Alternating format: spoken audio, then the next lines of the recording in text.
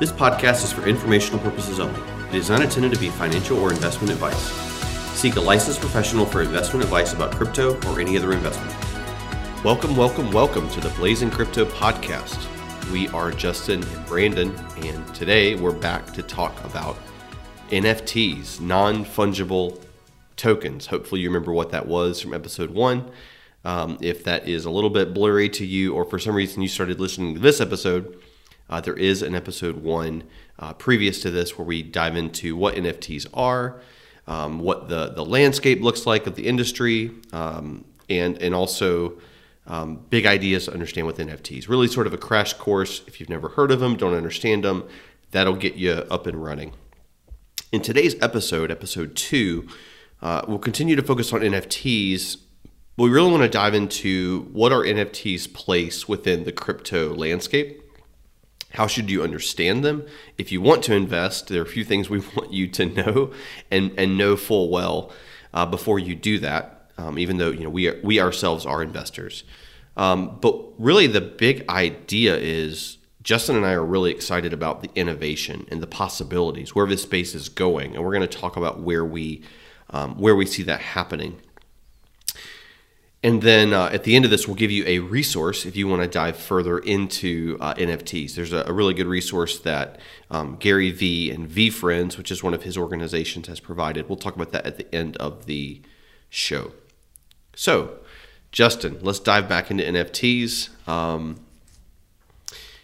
said before that if you were to ask, what's the craziest city in the country, how would you answer that?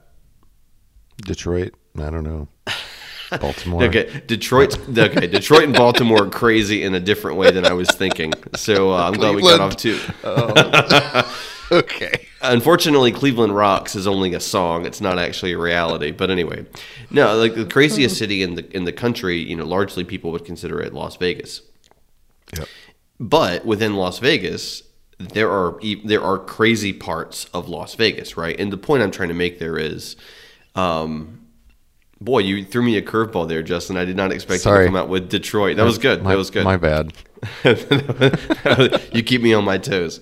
The point is, like, crypto is it has a space from an asset standpoint, investing standpoint, that has more risk than other assets. But within crypto, there's an even riskier aspect to crypto, and that is NFTs. So, Justin, talk a little bit about where NFTs are on the risk curve within crypto. Yeah, I've often told people I believe that you cannot find a riskier asset that is still classified as an asset than NFTs. It is further out on the risk curve. It's the riskiest thing that you can buy within the crypto space. And like Brandon said, the crypto space itself is the riskiest market really in the world right now, in my opinion. So it's almost like if crypto is the Wild West, like NFTs is the scariest part of the Wild West, I guess. Which it's the shoot 'em up saloon, I guess, where people are falling out of the second story windows. At least on the video game, that's how it happened. NFTs are the Apple Dumpling Gang. If you've ever seen that movie, I have not. It's a great way to describe it. But yeah, so I always lead with that because it's really important for people just to realize, like, when you're buying an NFT, you're not buying Bitcoin or Ethereum. It is a completely different ball game, and it's not just because it has a different name or it's slightly different in the aspect of it's non-fungible versus a fungible token. That has nothing to do with it. A lot of it has to do with really just the way the supply and the demand works, and I think we'll get into that in a minute. But the way that NFTs are traded, the way the markets work, it just makes it a lot more risky. And the fact that it is very new, and oftentimes in crypto, when you have a new space explode, like decentralized finance did, a few years ago, and like NFTs are doing right now, you have a lot of bad people that try to take advantage of that explosive growth. And, there's a lot of projects that are called, like we call them rugs, where it's just, you get rugged, the rug comes out from underneath you and it was a scam. So the high concentration of scams within new crypto space also, it adds to that risk a lot. Yeah. So you mentioned Wild Wild West. Several things I want to point out there, that we wanted to give voice to is, we've talked in the past, like, what is the Wild Wild West of crypto previous to NFTs? It's these really, really, really small market cap coins that maybe don't really do anything, or it's a meme coin, a dog coin. It's a project where you can send currency around that has, it's advertised with a dog on it, right? And you're like, well, it's really not a whole lot of anything. It's a legitimate blockchain project, but it gets like all this excitement. And so it's one of those things where with dog coins, with Doge, with Shiba, Samo, whatever, it's like, if you bought Dogecoin at 50 cents, and we're expecting the Elon Musk SNL episode back in, I think it was May, to like rocket that thing to $3, like people on TikTok were talking about, which don't get me started on that. But you woke up to a very different reality, right? Where people sold the event. That wasn't the thing that was going to make the rocket ship take off, and now you're like, shoot, I'm down 50% or 80% or whatever it is. The point is, it's a risky game. It's a risky business. So you know what you're buying, understand the risk. It's sort of like the gold rush, and if you were one of the first people out there, maybe you had good prospects of finding something. And certainly some people found a lot of gold. But largely, a few people found a lot of gold, and a lot of people probably found a lot of nothing. Now, there was real estate out there, so there was a lot to be had. It just probably wasn't gold. And I think NFTs is kind of the same space. You hear some of the wild stories like, oh my goodness, Jimmy Fallon bought a Bored Ape for the equivalent of $200,000 or $250,000. Like, oh man, what if I would have, bought that at $10 and sold it to him for $250,000? Those are outlier scenarios, right? Like those are not going to be probably repeated, but there are opportunities. But you can use NFTs without sort of a get-rich-quick mentality, which, as you know, if you've listened to these episodes, we reject and don't follow that. Justin, you've done a really good job, even helping me understand this. So I want to give you the mic and give you the opportunity. There's something different. I said that NFTs are like trading altcoins or meme coins. There's something very different about NFTs to trading digital tokens, and that's the illiquidity. Yep. Explain more on that. Yeah, so the way the buying and selling works on these collections is like the liquidity can shift to supply and demand in an instant. So I'll give you an example. On the Solanta C collection that we've talked about a few times, there was a moment a few weeks ago where out of the middle of nowhere, these little JPEGs that are like little characters of different heroes and archers and wizards, they started selling like crazy. And it was literally, I think it was like 3 a minute basically, and they kept selling. And so there was a huge shock of demand into that market. And it basically, you don't know when that's going to stop, but it's going to eventually stop. And the crazy thing was, it actually stopped right at, I think I actually had the last NFT. I decided to list one for sale, and it was the last one in that group that sold. And then nothing sold for 6 hours. So it works in the opposite direction as well. Like I could wake up the next morning and there are literally just no buyers. Like no one wants to buy these things. So the liquidity on these NFT projects is much smaller than like you go into, a Bitcoin or Ethereum where there's billions of dollars that's being traded each day.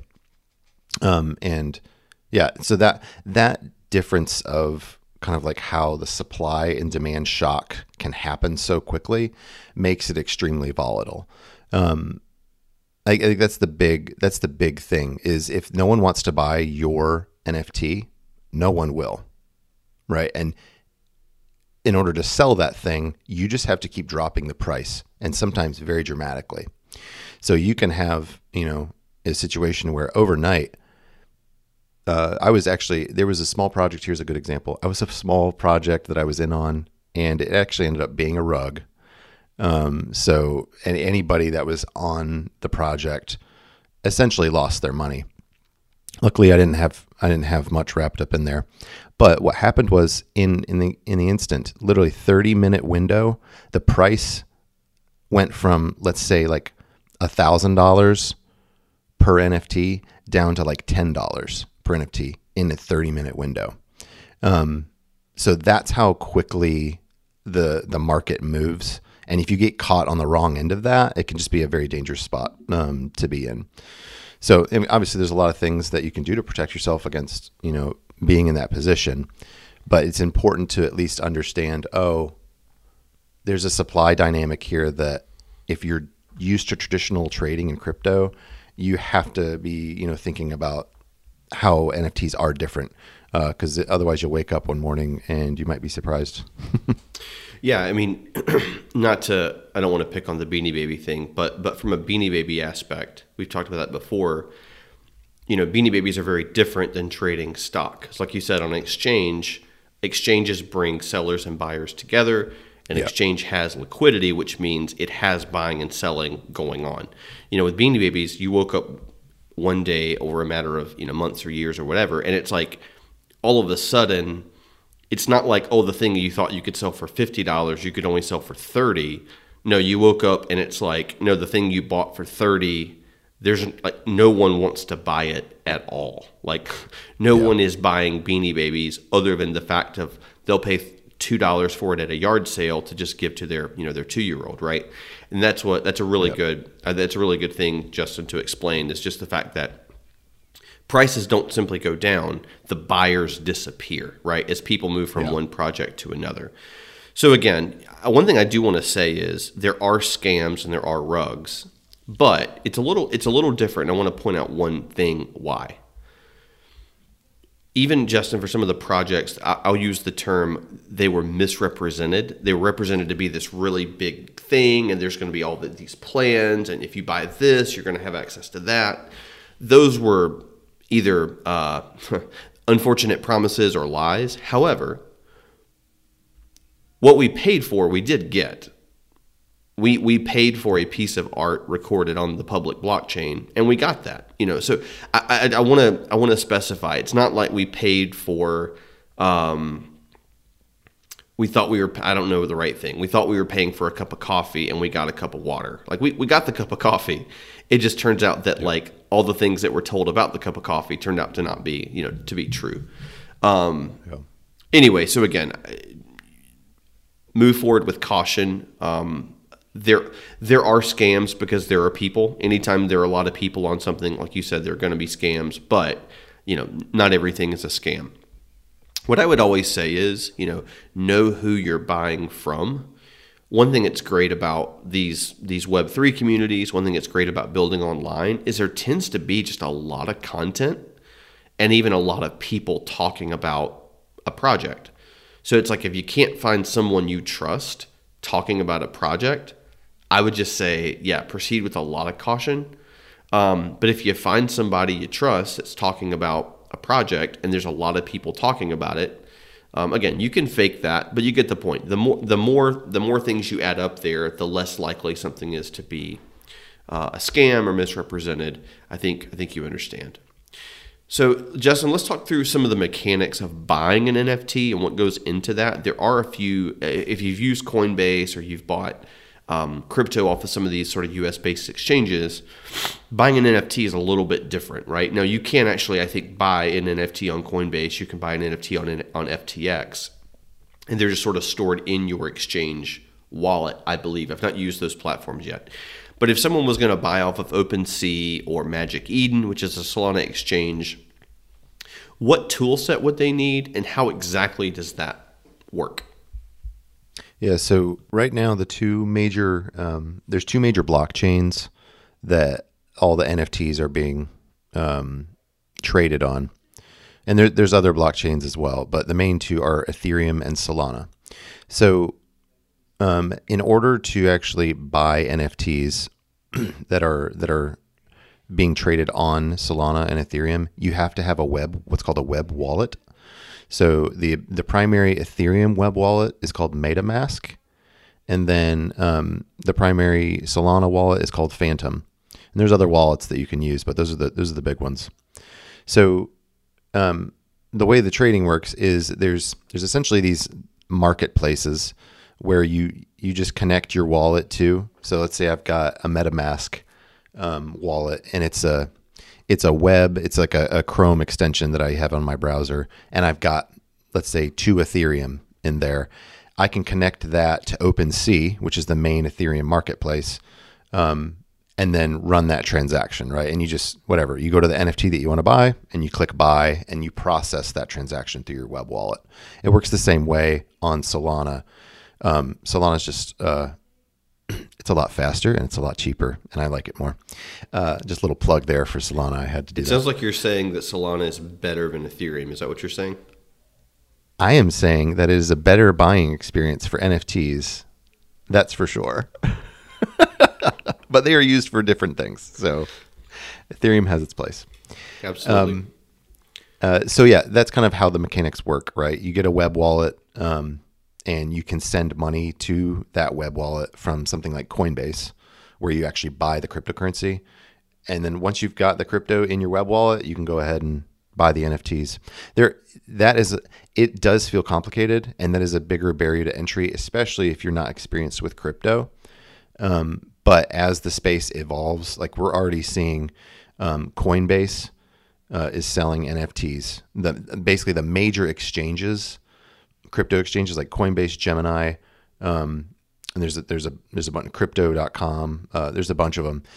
They have identified, okay, this NFT thing, this is a huge deal. It's actually the first, you could argue it's the first wave of mainstream adoption on like an application layer for crypto. And a lot of this stuff, it's getting to the point where it's so easy to buy, like NFL Moments. You just go to their website and you can buy with your debit card, right? And they have, their account. You don't even need to set up the web wallet and stuff like that. Like they do it all there for you, kind of in the background, which is a pretty cool experience. But yeah, over the last year, it's gotten a lot easier, and that's just going to continue to get easier and easier to the point where, someday you're not even going to recognize that you're using a web wallet. It's just going to feel like an app on your phone. Right. Yeah, that experience of buying, I mentioned in episode 1 of buying that 3D gold digital ticket for that Duke game for Coach K's last home game. In that scenario, I didn't have to upload cryptocurrency to a wallet. I didn't have to connect the wallet or sign up for a wallet. Everything happened right there on the platform, as if I was buying a physical good that they would ship to me. I will say that there is this aspect of sort of ownership. One thing I would want you to clear before you or confirm before you buy, and I did this, and hopefully they told me the truth. You want to make sure you are able to transfer the NFT, transfer that digital asset away from that platform. The last thing you would want is to quote unquote own something or buy something, and you have to leave it on their platform forever, because now you own it, but you're not the custodian. You don't really have access to it, and that's a bad scenario. So I was assured that this is actually on the Polygon blockchain.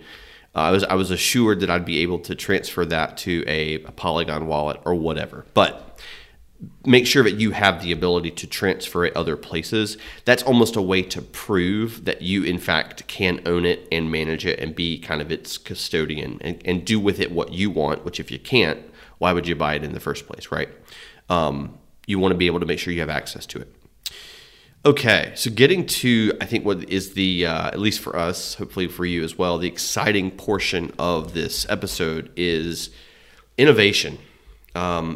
Innovation is really why we talk about blockchain. It's what we're excited about.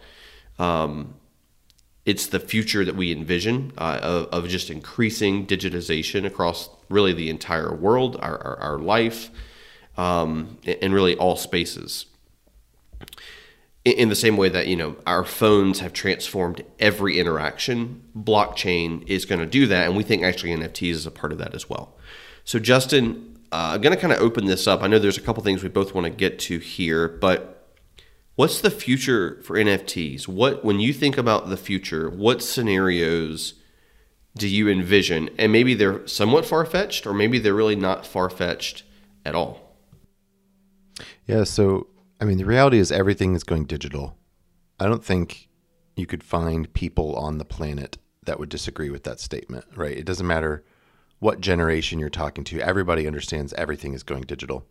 So NFTs is basically an example of how that's playing out. So right now, so far we've been talking about these little art collections and stuff like that. That's really the first use case for NFTs. And there's a lot of reasons for that, but one of them is primarily because it's so simple, right? It's simple to create an art collection and sell that on the blockchain versus, some of the other applications that are coming in the future.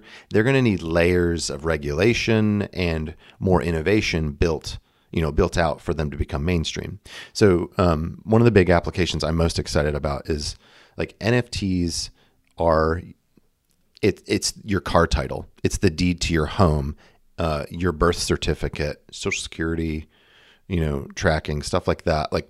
Anything that is a physical document in your life, marriage license would be another good example. Those are all going to be digitalized in the future, and that's going to be through NFTs. Those are examples of non-fungible tokens.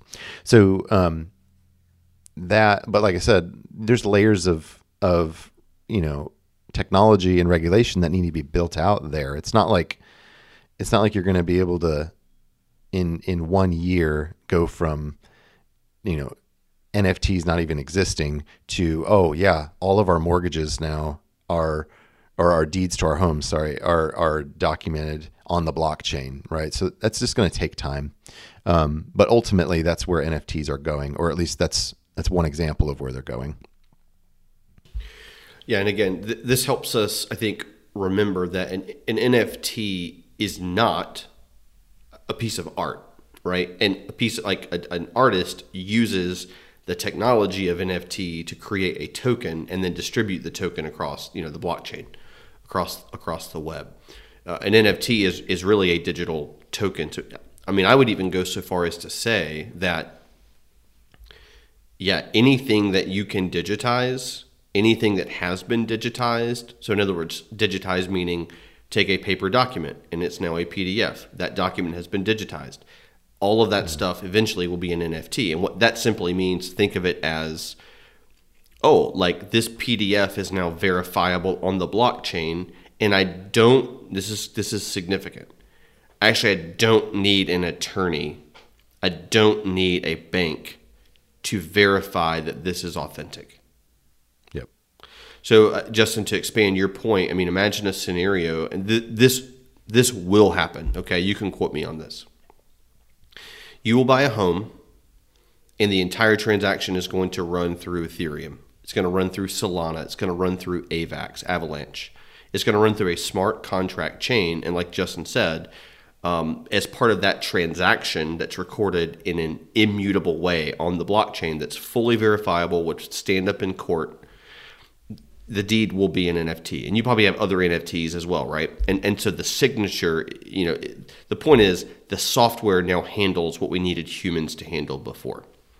Yep. And again, understanding the digital world actually helps us ask better questions to understand our own world. Like, why do I have to pay all these separate people to basically ink a stamp that says I bought this home? And in the future, you're not going to need to. If you're interested in more about that, go back to our Case for Ethereum episode. I think we dive into that scenario and other scenarios like it a little more. Go ahead. I was gonna say one thing. This is kind of silly, but you know how like we look back at the original email, like Juno.com, and you'd go to check your email, and it's like, you know, it takes this like 30-minute process to like download some tiny file, and hopefully someone doesn't pick up the phone right while you're doing that. Like, we look back at that and we're like, how did we live through that? Like, do you remember when we had to first check email? That is how people are going to discuss the process of getting a mortgage and buying a home eventually. Like, we're going to look back at that and be like, holy crap, that was dial up, right? Like, so to me, like, if I could paint a picture of like where it's going, that's where it's going. Like, the reason it's going to be an NFT is because NFTs are going to provide that level of automation, like you're describing, and it is going to make crazy complex processes a lot simpler and a lot faster and cheaper. Yeah, and that's really why we're talking about NFTs today. And from the previous episode, personally, it doesn't really matter to me if you ever buy a piece of art, NFT, collectible. That's not really my concern. My interest here is, you know, the next time, you know, in 10 years or 8 years or whatever, you go to buy a home and an attorney or a real estate agent starts talking about NFTs, it's not the first time you've heard about it, right? So this is really about exposure. And really, I think about seeing the future, which I think is pretty dang awesome. One of the scenarios that I'm really excited about, and part of it's because I'm in marketing, advertising, is I think this is going to, in the best way, like absolutely rock the consumer industry. Anything that you buy as a person, that I buy as a person, NFTs, once it hits, it's going to take off and it will make your head spin. Here's a scenario I envision. And I think you'll see things like this happen all across the board. Okay. So the Nike sort of sub-brand, you know, Jordan, for Michael Jordan, his brand, they release shoes every year, a few times a year. And some of them, a lot of them are very expensive on the resale market. So, you know, the process is you go at Foot Locker at the mall. You know, imagine standing in line at a mall these days, and you stand in line. You get in line in the early a.m. and you wait until 9 a.m. or 10 a.m. for the shoe drop to open, or maybe you buy them online from Nike.com. Whatever the case may be. The point is, you buy a shoe, they ship you the shoe, and then you can resell it and you ship it around the country. The way I see NFTs impacting that transaction is, instead of Nike, Jordan brand, selling you the shoe, they're actually going to just do an NFT sale. And you will have a special edition NFT, a piece of art, an icon that you would buy. And more than likely, they're going to sell, 25,000 of them or 50,000 of them. And it might be lottery. It might be random. You might have to click, like you buy tickets and get in line and wait to see if, whatever, that gets to your turn. But the point is, you would buy an NFT. Now, what's cool is you now own that NFT, which gives you one of our keywords, access, maybe status too, access to actually have those shoes.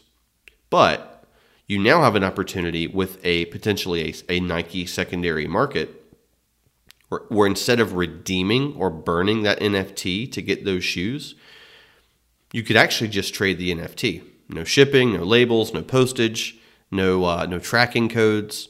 It's an instant transaction, and you basically sell the NFT for $2,500 instead of having to wait for the shoes to come in, yada, yada, yada. But the point is, it's like this whole new layer of industry and market opens up where people will trade these NFTs, and then the person who finally says, hey, I bought that NFT for $2,500, I really want those shoes, Nike would have a way of you redeeming, or kind of the keyword there is burning that token, and when you burn the token, they ship you the shoes. But you don't get the shoes unless you have the token, and the token is actually tradable as well. I think you understand the point there. For companies, distribution becomes a lot more simple and streamlined, and maybe even like helps them save on just complexity of logistics if they're just simply able to sell tokens and kind of handle things that way. And again, like I said, once this hits, it will explode. This is not something that's going to slowly happen over 5 years. It's going to be one of those slow to start, and then all of a sudden, all at once, everything will be different. Yeah, one thing I was thinking there. It's funny. I agree with your statement. Like, when it happens, it's going to happen quick. But I think one of the cool things that I appreciate is the last 10 years of blockchain innovation has been leading up to stuff like this, right? Like, so none of this NFT stuff that you're describing right here is possible without Ethereum or without Solana or whatever chain it's on. So there's so much that's kind of like gotten us to this point.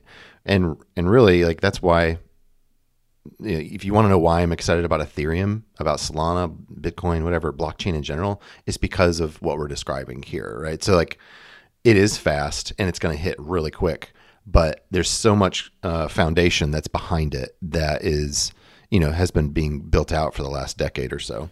That's a really good point. It's sort of like, imagine going back to our dial-up days where everybody sat in front of we had a Gateway 2000 computer, if you remember any of those brands, Dell, whatever. And it's like the big tower and like the big box monitor.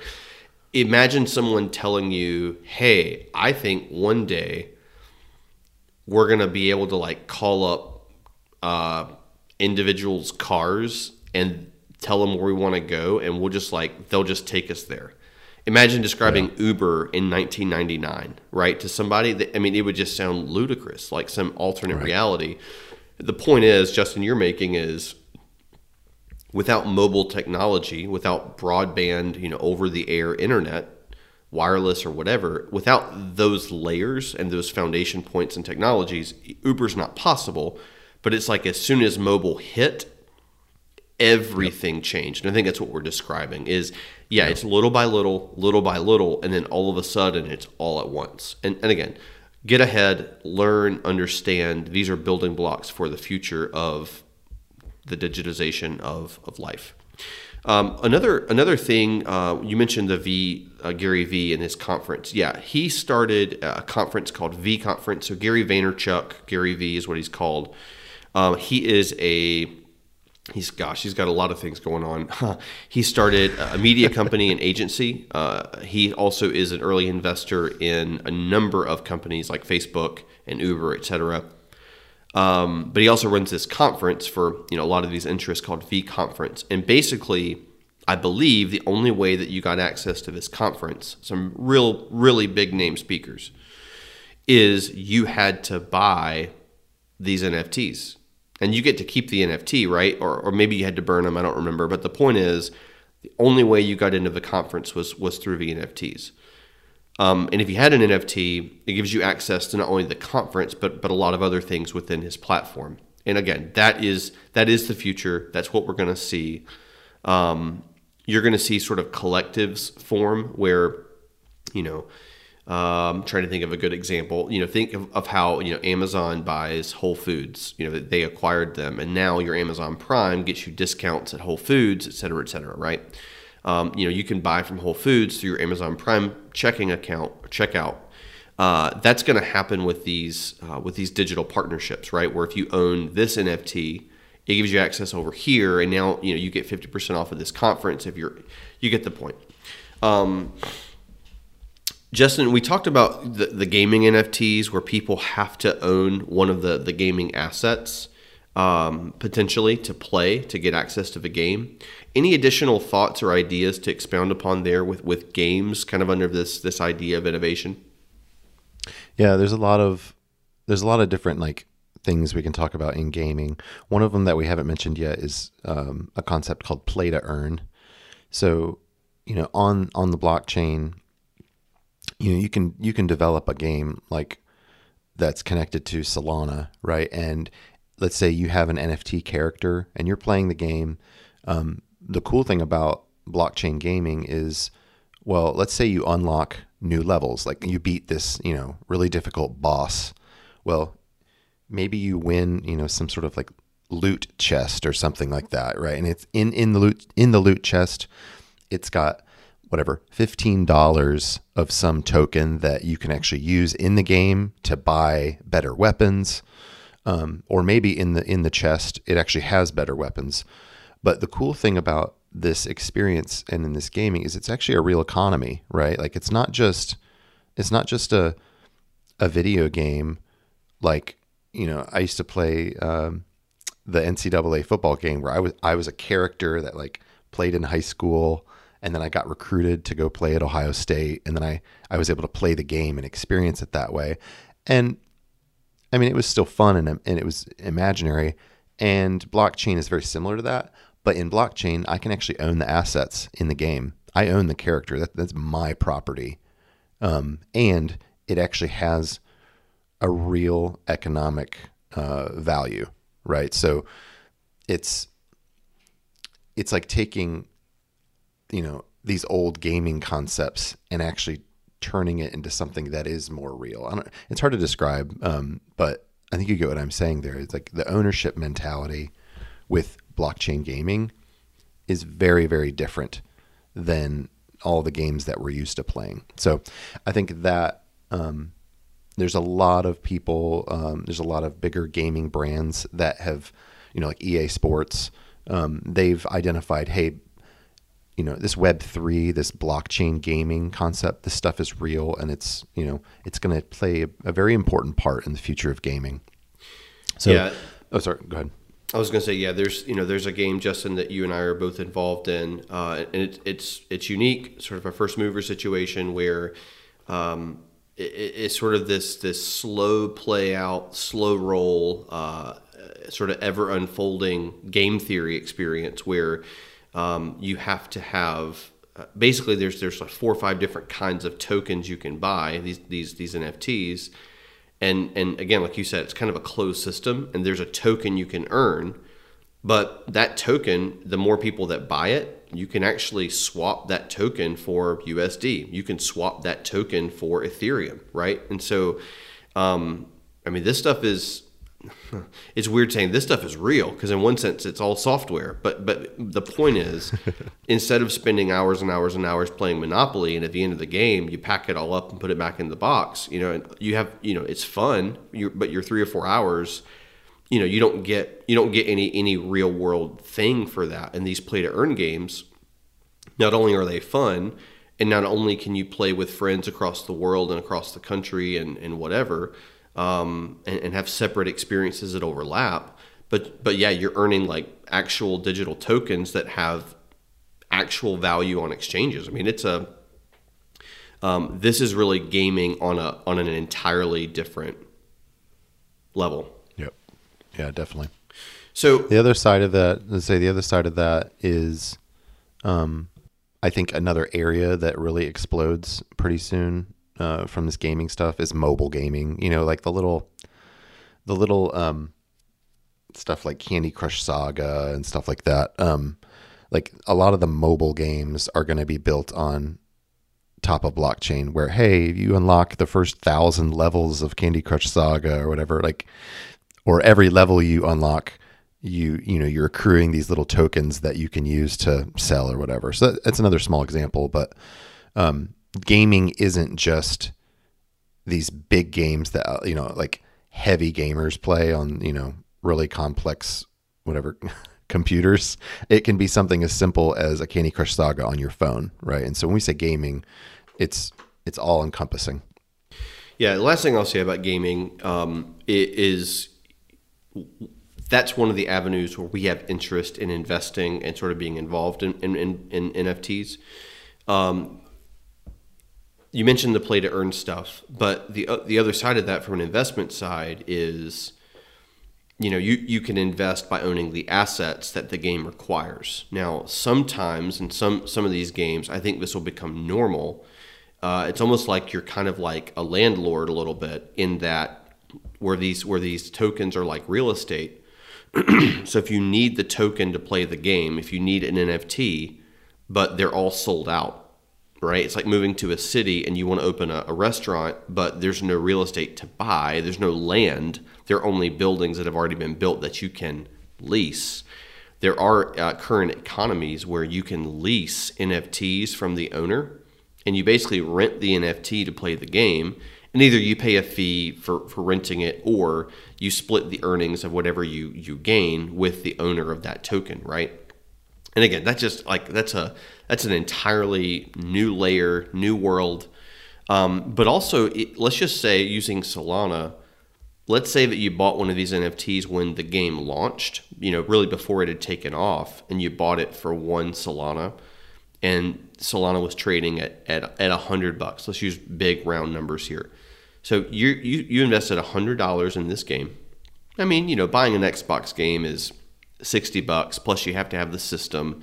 If you play online, you have to have an online pass. So buying a gaming token that gives you access to a game in an environment for 1 Solana for $100 is really not that different of a level of value. But let's say this game takes off and CNBC starts talking about it, and your favorite athlete mentions this game on Twitter. And now these 10,000 tokens that you have to play the game, you have to own one of them. Now there's 50,000 people or 80,000 people or 100,000 people that want to play this game that are all vying for those tokens. Now, maybe you had 2 tokens and you sold one of them for 10 Solana, but instead of Solana trading at $100, let's say it's 2 years down the road and or 3 years and Solana's trading at $500. So essentially that $100 USD investment, you could actually return $5,000 of USD investment. And there's a lot of variables there, right? Like those aren't promises or whatever. I'm just saying there's a lot of layers here from an investment standpoint. And if you find a situation, those are the kind of things Justin and I are interested. That's why we're engaging in this space. It's not simply to buy digital art. Yeah, definitely. All right. So we talked about risk. Again, guys, just know what you're getting into. Look before you leap. If you're in our Discord, our membership program, reach out, ask us. We'll look at something, validate it, answer any questions you have in our Blazing Crypto Discord. But just, again, be careful. If you have a web wallet, and you connect your web wallet to a website to buy an NFT, know what you're doing. Don't connect to sites you don't trust. It's kind of like entering your credit card information on a brand new site that's offering some amazing deal. Just, if you will, buy from people that you trust. Justin, to kind of close us out here, and probably we'll have to give a brief version of this. We could probably have an entire episode about this. When you look at NFTs, there are hundreds and thousands of these projects. In a point or two, what makes a project attractive to you on the front end? Yeah, so I think one of the big things is I want it to look unique. I want the actual art to be attractive. So that's one of the big things. And that can be hard to find, believe it or not. Some of this stuff looks really, really rough. But yeah, that's a big thing. Another thing that I do is I really appreciate brand association. So like for example, the NFL, making NFL moments and that NFT collection, I like that because it not only does it bring 2 things that I love, it brings the NFL and crypto and kind of like merges it into one world. But like the NFL isn't out to like rug all of us, right? Like I would consider that is a safer play from you should feel a little bit more secure buying an NFL moment, because that's the NFL's project. It's not some sketchy developer in, Antarctica. So yeah, brand association is a big deal to me. So I understand the crypto space well, and I can kind of navigate that and say, okay, these are the brands I trust, or these are the projects I trust. And then, projects that they're associated with, that's helpful for me, just with kind of knowing what I want to buy and what I don't want to buy. But another one would be utility, which we talked a little bit about. Like, what does this thing get me, right? So I'm on a project that I own a number of these profile pics, and every time one of them sells on the market from that collection, I get a portion of that sale price. and it's basically paid to my wallet automatically in royalties. So like things like that, that's utility. And like, yeah, okay, I'm interested in owning that parts of that collection because I'm going to earn passive, Solana over every week over the next, however long I hold it. Right. And again, I think one thing I wanted to clarify, you're talking about basically trusting brands from like I'm getting what I'm paying for, like what I'm being sort of promised. I actually get that. Obviously, that's no guarantee that you'll be able to sell what you bought for more money, right? In the sense of when you bought a pack of cards, you got the pack of cards, right? If it said there were 8 cards in the pack, there were 8 cards in the pack. But obviously, from an investment side, I would say we operate off of the assumption that everything we buy, it's a very real scenario in the range of outcomes that you may never ever be able to sell that, right? That's at least we're not hoping for that, but that is a very, very viable outcome. So again, I'm a big fan of the concept of asymmetry. I like buying things as close to zero as possible, as close to free as possible. I'll spend $30 or $40 on nearly anything, if you will. I don't want to go spend 10 Solana on something that just like has this massively wide range of outcomes that could be worth zero because I would value my 10 Solana.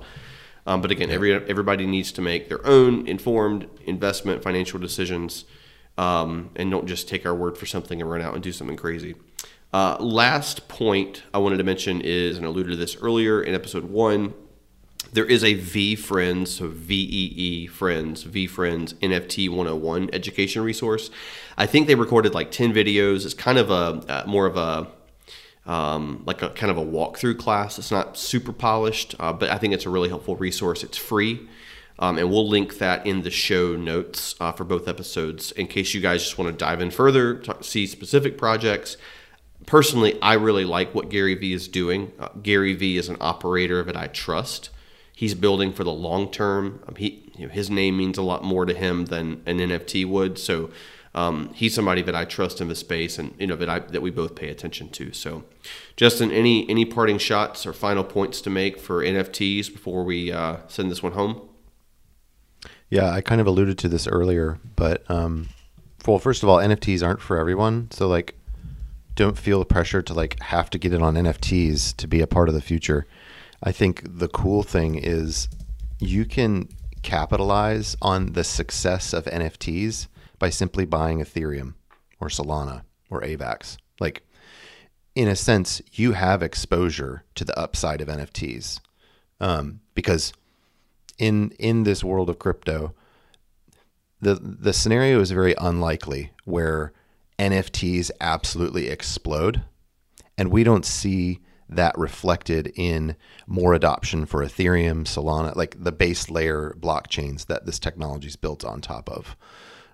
So yeah, I would just say like, try not to don't feel like you have to have FOMO to be part of it. You can get exposure by buying some Ethereum, buying some Solana. And I think that's another way to like look at the market and kind of place your bets accordingly, but also limit some of the risk.